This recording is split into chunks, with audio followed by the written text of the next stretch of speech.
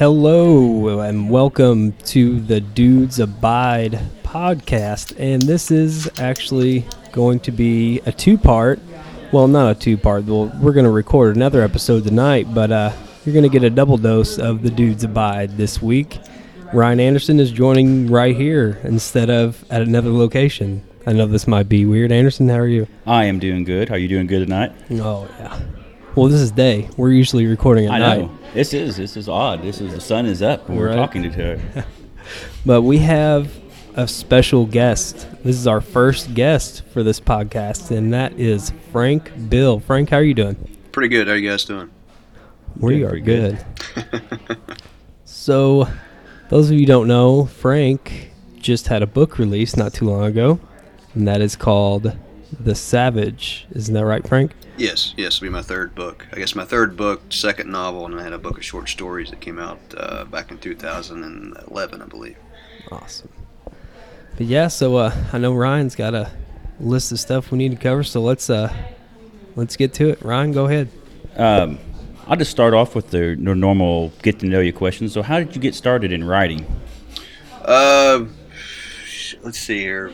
I've told this story 1,000 times. Basically, I work a night shift in a factory, and my wife and I went to see a movie called Fight Club. And in the credits of Fight Club, it said it was based on a book by Chuck Palahniuk, and I ended up digging the movie. Ended up going to order his book, Fight Club, which at that time I should have put two and two together. It was going to be sold out everywhere I went, so I had to order it. But I found some of his other books on the shelf at a local Barnes & Noble.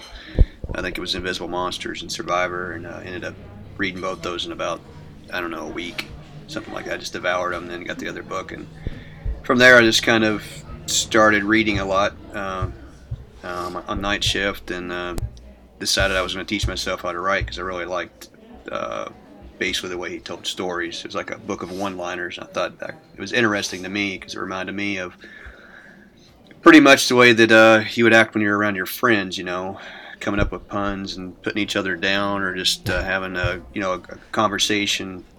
On the other hand, about things, your opinion basically, and breaking things down. So, and the other thing was after that, because Amazon was starting to become kind of big at the time. It's around 1999 or 2000, I believe. You'd order a book, and then it would tell you if you liked that book, it recommended other authors, and then I got into all the Southern writers, which kind of reminded me more of like Larry Brown, Tom Franklin, William Gabe. A lot of those guys reminded me of just kind of my upbringing. So in the storytelling I was growing up, I grew up around. I just had never really put two and two together that you could kind of create stories off of. Or that's how stories were created, basically. That's where you're pulling from. Because growing up, I read a lot of comic books and a lot of nonfiction about anything from Asian spirituality, like Taoism and Buddhism, because I studied martial arts, and then I read a lot about serial killers because that was interesting to me. But so I kind of got interested in fiction around about 1999 to 2000. Yeah. Right. Yeah, we're kind of similar on that aspect of night shift factory workers. Me and Ryan, we a lot of time. Yeah. 12-hour shifts. There's a lot. We're getting ready to hit a 6-day work week here, probably 60 hours in. Yeah. Back to back, actually. Yeah, back to back 60-hour work weeks coming up ahead of us. I usually do 36 and 48, and you get your 3 and 4 days off a week, which helps, with writing and travel and all that. So yeah. At the time, I didn't know I was going to become I don't want to say established, but I didn't know I was going to be where I'm at today. Put it that way, So that kind of goes to my next question. How did you go from being just a guy teaching yourself how to write to actually getting published? I think some of your first ones were like in Playboy and GQ, if I remember right. Actually, the first 3 short stories that are in the book of Short Stories, Crimes in Southern Indiana, that was placed in there between my publisher / edit and my editor, and looking for some place to, put your work to get some attention because you're a new writer. And that was the Hill Clan stories, which was in Playboy. Before that, everything was pretty much either in college journals or online at different outlets that were I just kind of sorted through that looked like they were established, that were I don't know how you'd say, well read, that that my stuff would actually fit. It wouldn't be overlooked, Yeah. that kind of thing. I guess quality is what I'm looking for. Things like Thug Lit, Plots with Guns. Yeah. But I didn't get hooked up with a lot of those people until really it's the internet, social media, getting in with other people who are writing similar stuff, and getting to be really good friends with guys like Keith Rawson, Anthony Neal Smith, and Jediah Ayers, and Jed. He and Scott Phillips. Scott had written The Ice Harvest, and they invited me down for, I think, one of their very first Newark to bars in St. Louis. And this is before I was, not that I'm anybody now, but I didn't really know a whole lot of people other than just people I just named, and got invited down to read. It was my first time reading, and we all just kind of clicked together and became really good friends. And Scott kind of put me in touch with some agents, and one of them happened to be Stacia Decker, who ended up signing me later on down the road. So, and it all kind of escalated from there. Yeah. Awesome. So this next kind of goes in with what Timmy and I are kind of dealing with.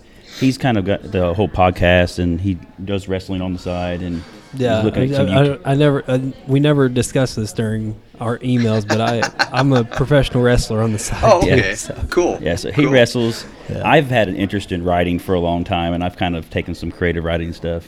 But we both, like I said earlier, we work a lot of hours, and it appears like you work a lot of hours. So how do you balance that, personal life demands and work demands with like your writing career? How do you find time to actually do this creative outlet? Basically, I keep a notebook, I've had a couple different leather-bound journals over the years. My wife bought me my first one. My second one was a gift for one of my cousins when he had gotten married. And then when the first book came out, my wife had bought me one that keeps, every time I write a book, it gets taken back to the leather shop that she bought it, and the title of the book gets inscribed in the back. So I keep that with journals, basically. I keep the journal in the leather-bound cover or whatever, and I keep my notes in there wherever I'm at. And then sometimes I carry a black moleskin in my back pocket. I've got kind of lazy with that over the past couple of years, just because I got tired of carrying some in my back pocket all the time. But it's basically just compiling notes and thoughts and ideas wherever I'm at and whatever I'm doing. And then when I have time to sit down at a computer or my laptop, putting it all together, because I find you can work storylines out a whole lot better when you're not sitting at a desk. It's when you're out and about around things, and especially if you're out doing research and seeing countryside or individual places, depending on where it's at. Like the second story I had in Playboy was the Disgruntled Americans. I spent a lot of time in the Walmart parking lot whenever the Brinks truck would show up, just to watch how everybody reacted, how people went in, went out, and how they set everything up, and watched traffic in the parking lot, how people were parking, that kind of thing. And just taking notes on it over and over again, Kind of, I guess, the same way as if you were actually going to rob the place or carry on what goes into the story. So, yeah. Right. Trying to get as accurate as possible. Exactly. Do you, like, with now technology, you kept your journals and stuff like that, do you find yourself just like using the notes portion of your iPhone or anything like that? No, I've tried to do some of that stuff. The only thing I've ever really used my iPhone for was, and I still do from time to time on different stories, is if I'm not doing research and I'm taking notes, I also record somebody. If I'm speaking to somebody, I record them. Like I've got a really good friend who's a cop who I pretty much just he's like a wealth of knowledge, and I'm just always constantly asking him questions when I can't text him or we're out riding along. It's just that's what the iPhone or my phone's always been used for, just recording the conversations or just texting questions back and forth more than anything else. So when you start out on a book, do you write it out like longhand and then transfer it to the computer, or do you just take your notes and start with the computer? Both. It's pretty much everything starts off longhand, and I go from there. Yeah, I always bring the notes back to the computer to break them down, because kind of helps self-edit, or right. I self-edit the entire time, because really, when you write something down, even when I get ready to try to type it in the computer, I'm already re-editing it as I'm writing it down. So yeah. So outside of the writing, what are some of the other things you kind of do to take it easy and relax when you're not working? I power lift or strength train I was doing it 3 days a week, and I got more into long distance running, so I power lift like twice a week, and then I run 4 or 5 days a week. on trails and road, and then my wife and I walk quite a bit together also, so it's just extra miles. I mean, it's getting up, stretching, that kind of stuff. I don't really ever relax. I think most of it, really, my wife and I sit and watch a few hours of TV every now and then when we're off, in the evenings, and that's about it. Yeah. Yeah, there's which I don't get very much. We work 5 days and then I wrestle on a Saturday, Right. and then Sunday, like I'm done. Like I have no time to do I don't know if you have children or not, but No. I have a yeah. Yeah. I have a 5-year-old and a 3-month-old, Wow. and I'm married, so it's like Sundays I'm trying to catch up on everything, and then we record this at like 2 a.m. and I'm editing that, and Sure.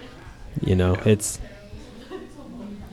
I have a 9-year-old sitting right across from me right now drinking hot chocolate. So Yeah, it's All a right, so- grind. yes, it is. It's hard being a parent and trying to do other things. on top of it. we're all we're in Evansville right now, but I live Rockport, Indiana, which is I don't know if you've ever visited that part of Indiana before. I've been down to Evansville, yeah. Actually, Yeah. I've been down there a few times. There was a few years back when I first started writing. I got published really. There was a Jeet Kune Do school I visited down there. When me and my buddy's a cop and went down and watched some training and stuff. So, yeah. So, can you tell us a little bit about your new novel? The Savage. It's really steeped in masculinity. It's got some newer characters. Pretty much the main character in this one is a young man called Van Dorn.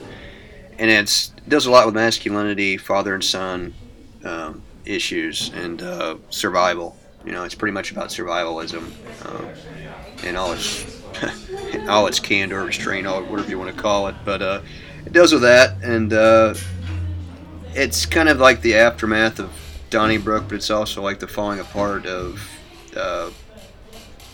I guess you could call it the world, but I pretty much focus on the Midwest. It's all the chaos that's going on around them. Yeah. And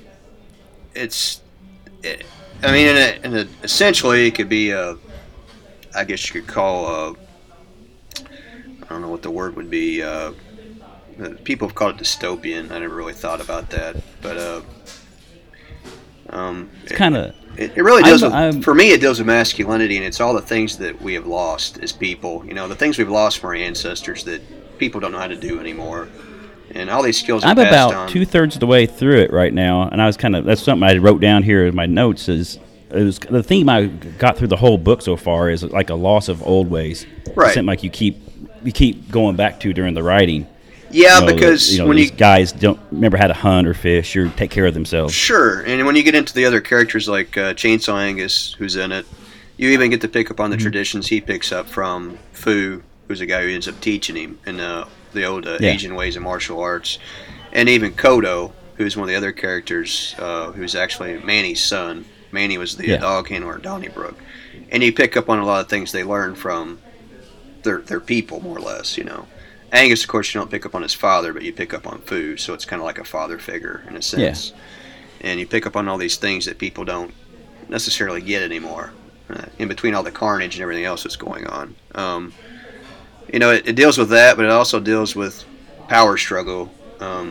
When people used to be able to count on each other as a group or like a tribe of people, not worrying about everybody from the outside, but trying to take care of their own.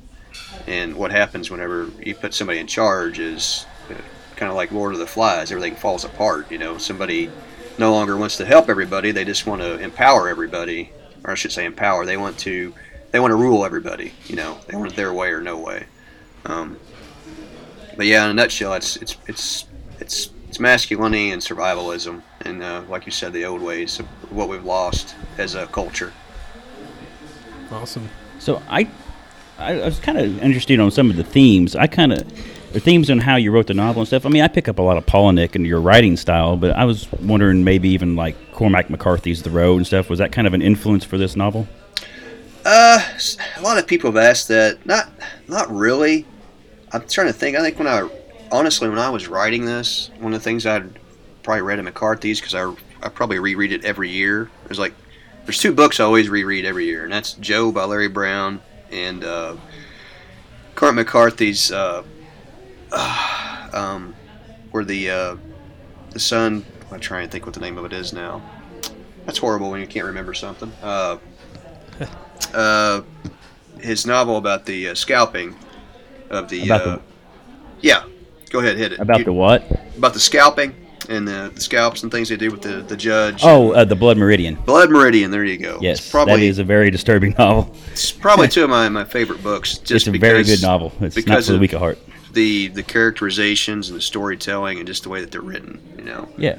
But those two always have a big influence on my writing. Yeah, Blood Meridian. I kept thinking of the Sun That Dies in the West, the Red Sun, because it had two different names. Yeah, it was evening or the blood red in the evening of the West or something like that. Right. So a couple other things I noticed, especially with your writing, I really noticed it when I've been reading this new novel, is your use of language with the dialogue of the characters. It's kind of unusual for what you would read very often. I mean, is that kind of just based off of people you've grown up with, or? When I sat down to write it, I kept thinking of like Old Testament values, so I kind of wrote it in like an Old Testament style language, which I really don't want to write the same all the time. Some of the next few books that I've written are kind of more experimental in that sense too. They're written differently than what this is written. So I just really like the use of language and what you can really do with it. From an experimental it stands out. The dialogue really stands out in your writing. Yeah, something I picked up on really quick. I also it's a lot different. Yeah, you have a really fast pace with your stories too, which I actually appreciate. I don't really like the dragging on kind of stories, so it's. Yeah, I have an issue with that. That's probably the reason why I never read a lot of fiction as a kid. Every time I'd pick something up, I'm like, man, this is really slow. And everybody would be like, oh, it gets really good like 150 pages in. I'm like, well, I don't have that kind of time. Yeah, I mean, it's like trying to read. I've read some of the like Dostoevsky and people like that, but it is hard to get through it, to get to the meat of the story. And I like that kind of fast pace, getting to it. Yeah, it's kind of an American, I guess, way of reading. Right. So, how I found you initially, I was on Amazon, kind of like you talked earlier, and I was going through books, and it'd give you them recommendations, and I seen this title, "Crimes in Southern Indiana," pop up. And we're here in Southern Indiana. I was like, I'm from Southern Indiana. That's kind of interesting. So I click on it, and I read some of the reviews, and the reviews look pretty good. So I was like, maybe I'll check that out, and I throw it in my wish list with all 500 other books that I probably would ever get read before I die. And I go back to it, and I take a look at it later, and I decide to read it. Because I kind of dig short stories as well, and I really liked it. And it was, I don't know, something about these towns. These are all these towns I've been to. I've traveled through. You talk about Orange County a lot. With French Lick. I've been to Marengo Cave a number of times and been to English, and it's just, I don't know. It's interesting to see an author from this area actually get something published out there and publish about this area. You don't see a real lot. You might see like a little bit with Kurt Vonnegut talking about Indiana and his stories, or Indianapolis, but you never see Southern Indiana. It's kind of nice to see. Yeah, it's a lot different. That's what a lot of people say. Of course, everybody doesn't like my portrayal of Southern Indiana, but it is a Southern Indiana I've never experienced all my life living here. But it's fiction. But when I wrote Crimes in Southern Indiana, even Donnybrook, a lot of the issues that were going on now kind of escalated into something else. And that was methamphetamine at the time was really just scourging the area, but it was scourging the Midwest. Yeah, it's a problem over here. Yeah, and now the other thing now that you've got is prescription drugs like Opana, and it's really in heroin, because it became cheaper to get. So my wife was working at a pain clinic in the past couple of years, and I hear just crazy stories coming out of there. It's horrible. It's pretty much decimated Austin, Indiana. It's horrible.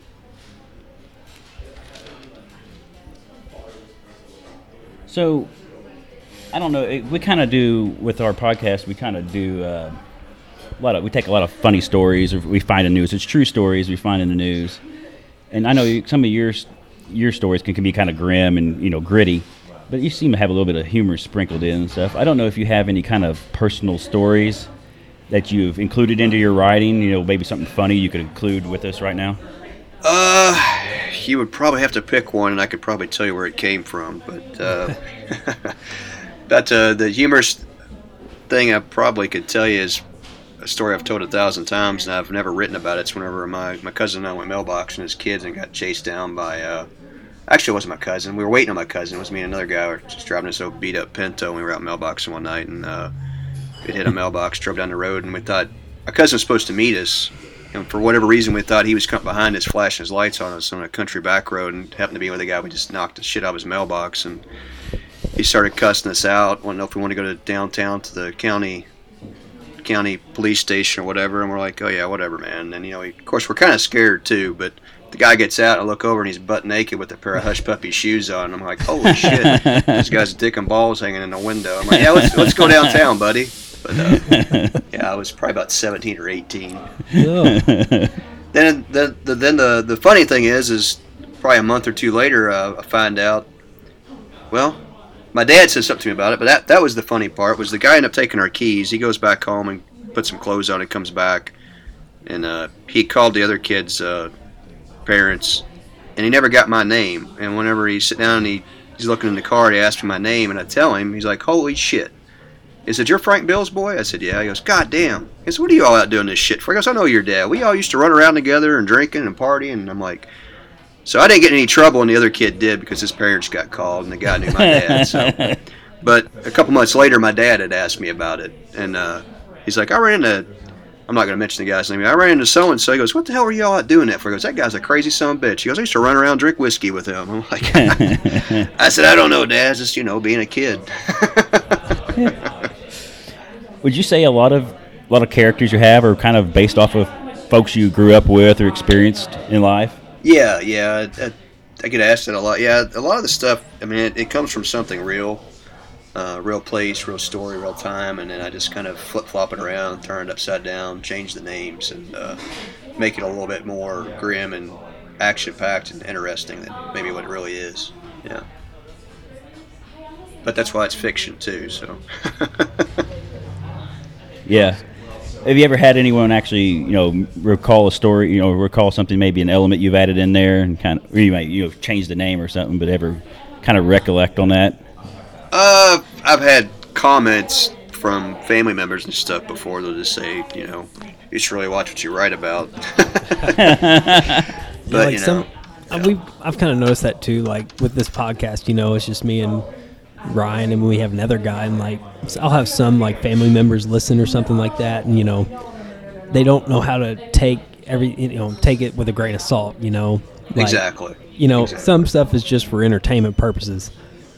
It stretched the truth a little bit. Yeah, you might stretch the truth or anything like that, Embellish it, or even with my wrestling or anything like that, like they'll just be like, oh, are you that kind of, no, it's just for, right. They take it to heart too much. Yeah, they take it personal. Yeah. Is there anything off limits when you write, you feel? No, and if there is, my editor usually tell me. I mean, there's been things that have gotten edited out just because you're, a lot of things I write are really over the top, so yeah, they kind of let you know, hey, you need to stay in these boundaries a little bit, maybe cut this or cut that, Awesome, and I couldn't imagine like having to, go through an editor and things like that. How is that process? Like, could that just be like, It is really nice. Yeah. If you, because your editors are pretty much fans of your work. Yeah. And they're trying to make it as good as possible. And it's kind of nice to have that extra shoulder to lean on sometimes when you're having a problem, trying to figure something out, or whether you're given enough or not enough, Right. I enjoy that. I like the editing process because you can sit down and really tear everything apart and really get to the meat of what you're trying to say. Because, when I write, I don't really think about themes or, it's just a conflict on what's going on and trying to reach that goal, and whatever that goal is, trying to figure it out on the page. Yeah. You feel like the editing process has made you a better writer? Oh, yeah. Yeah. Because you're going over it and over it and over it again, and you're trying to make it you're trying to get that sheen on it, put that really good edge to it. Yeah.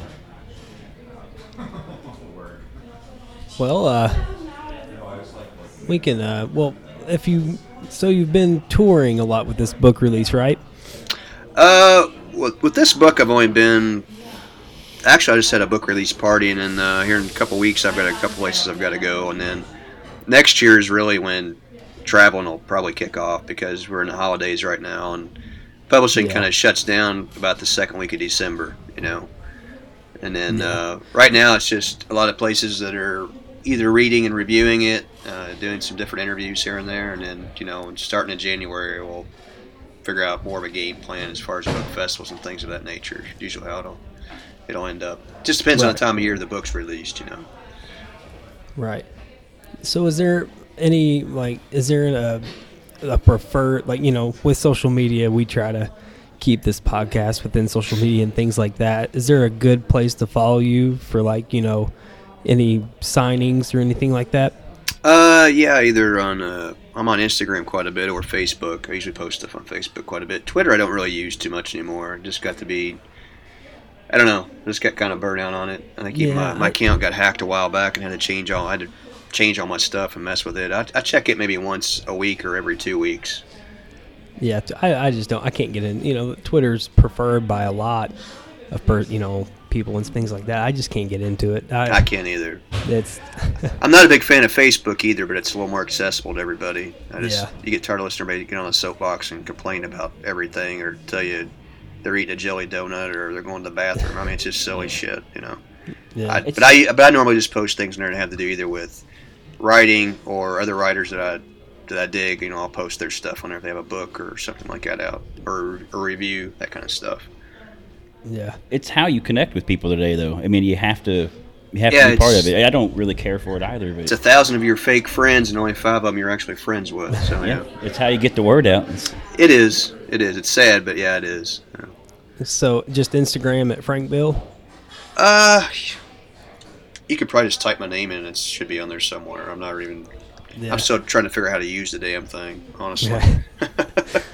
Yeah, with wrestling and stuff like that, I bounce from account to account. Yeah, I've got it. It's under House of Grit, actually. House of Grit on Instagram. Yeah. Awesome. And where you can find your new book, The Savage, on I guess is it in stores too as well? It's everywhere. Outlets. Yeah, it's Barnes and Noble. Brick and mortar stores, Barnes and Noble, Amazon. I picked it up off of Amazon the day it was released, so it's out there for everyone to listen to or read. I appreciate that. And there should be an audio version coming pretty soon too. I believe it's getting ready to be released. Yeah, I might get into that. Aunt Ryan was telling me about your writing and things like that, and with my schedule, I just don't. I can't find the time sometimes, but I might check your new book out, The Savage. It sounds kind of like my style. I appreciate that. Yeah, we're factory workers, and I'm sure that translates a lot into your writing and things like that, and just all Americans. Yeah, it does. So you have a website, The House of Grit. I guess you update that every now and then. Is that somewhere where people can go and find out more about your work and what you got coming up in terms of appearances and such? Actually, I've changed to a different blog. It's a WordPress, and of course, I hardly ever keep it up to date. If you go to Twitter, it's got the new one in my little. Let's see here. It's called privationblog.wordpress.com. It's a privatation blog.wordpress.com. And it's just one of those things I just don't keep up to date. I actually need to look at getting a website or something. But FSG Originals has a website for us, but they're getting ready to merge it with another line of books they're doing. It's pretty much the same or similar. It's the MCD. MCDFSG.com, I believe. They're putting together a website for all of us to merge us all together. So, but you can pull up FSG Originals and still find me on there. Awesome. Well, we definitely thank you. Oh, you're welcome. You're welcome. Yeah. I mean, you are the very first guest we've ever had. Yeah. Awesome. And, we'll do an outro here in a minute, but if you could stay on for a minute, sure. We'll just shoot the shit for a minute. But yeah. Thanks again to Frank Bill. You can catch his book at any store, really, it sounds like, or Amazon. It's called The Savage. Yes. Awesome. Thanks, Frank. Hey, I appreciate it, guys.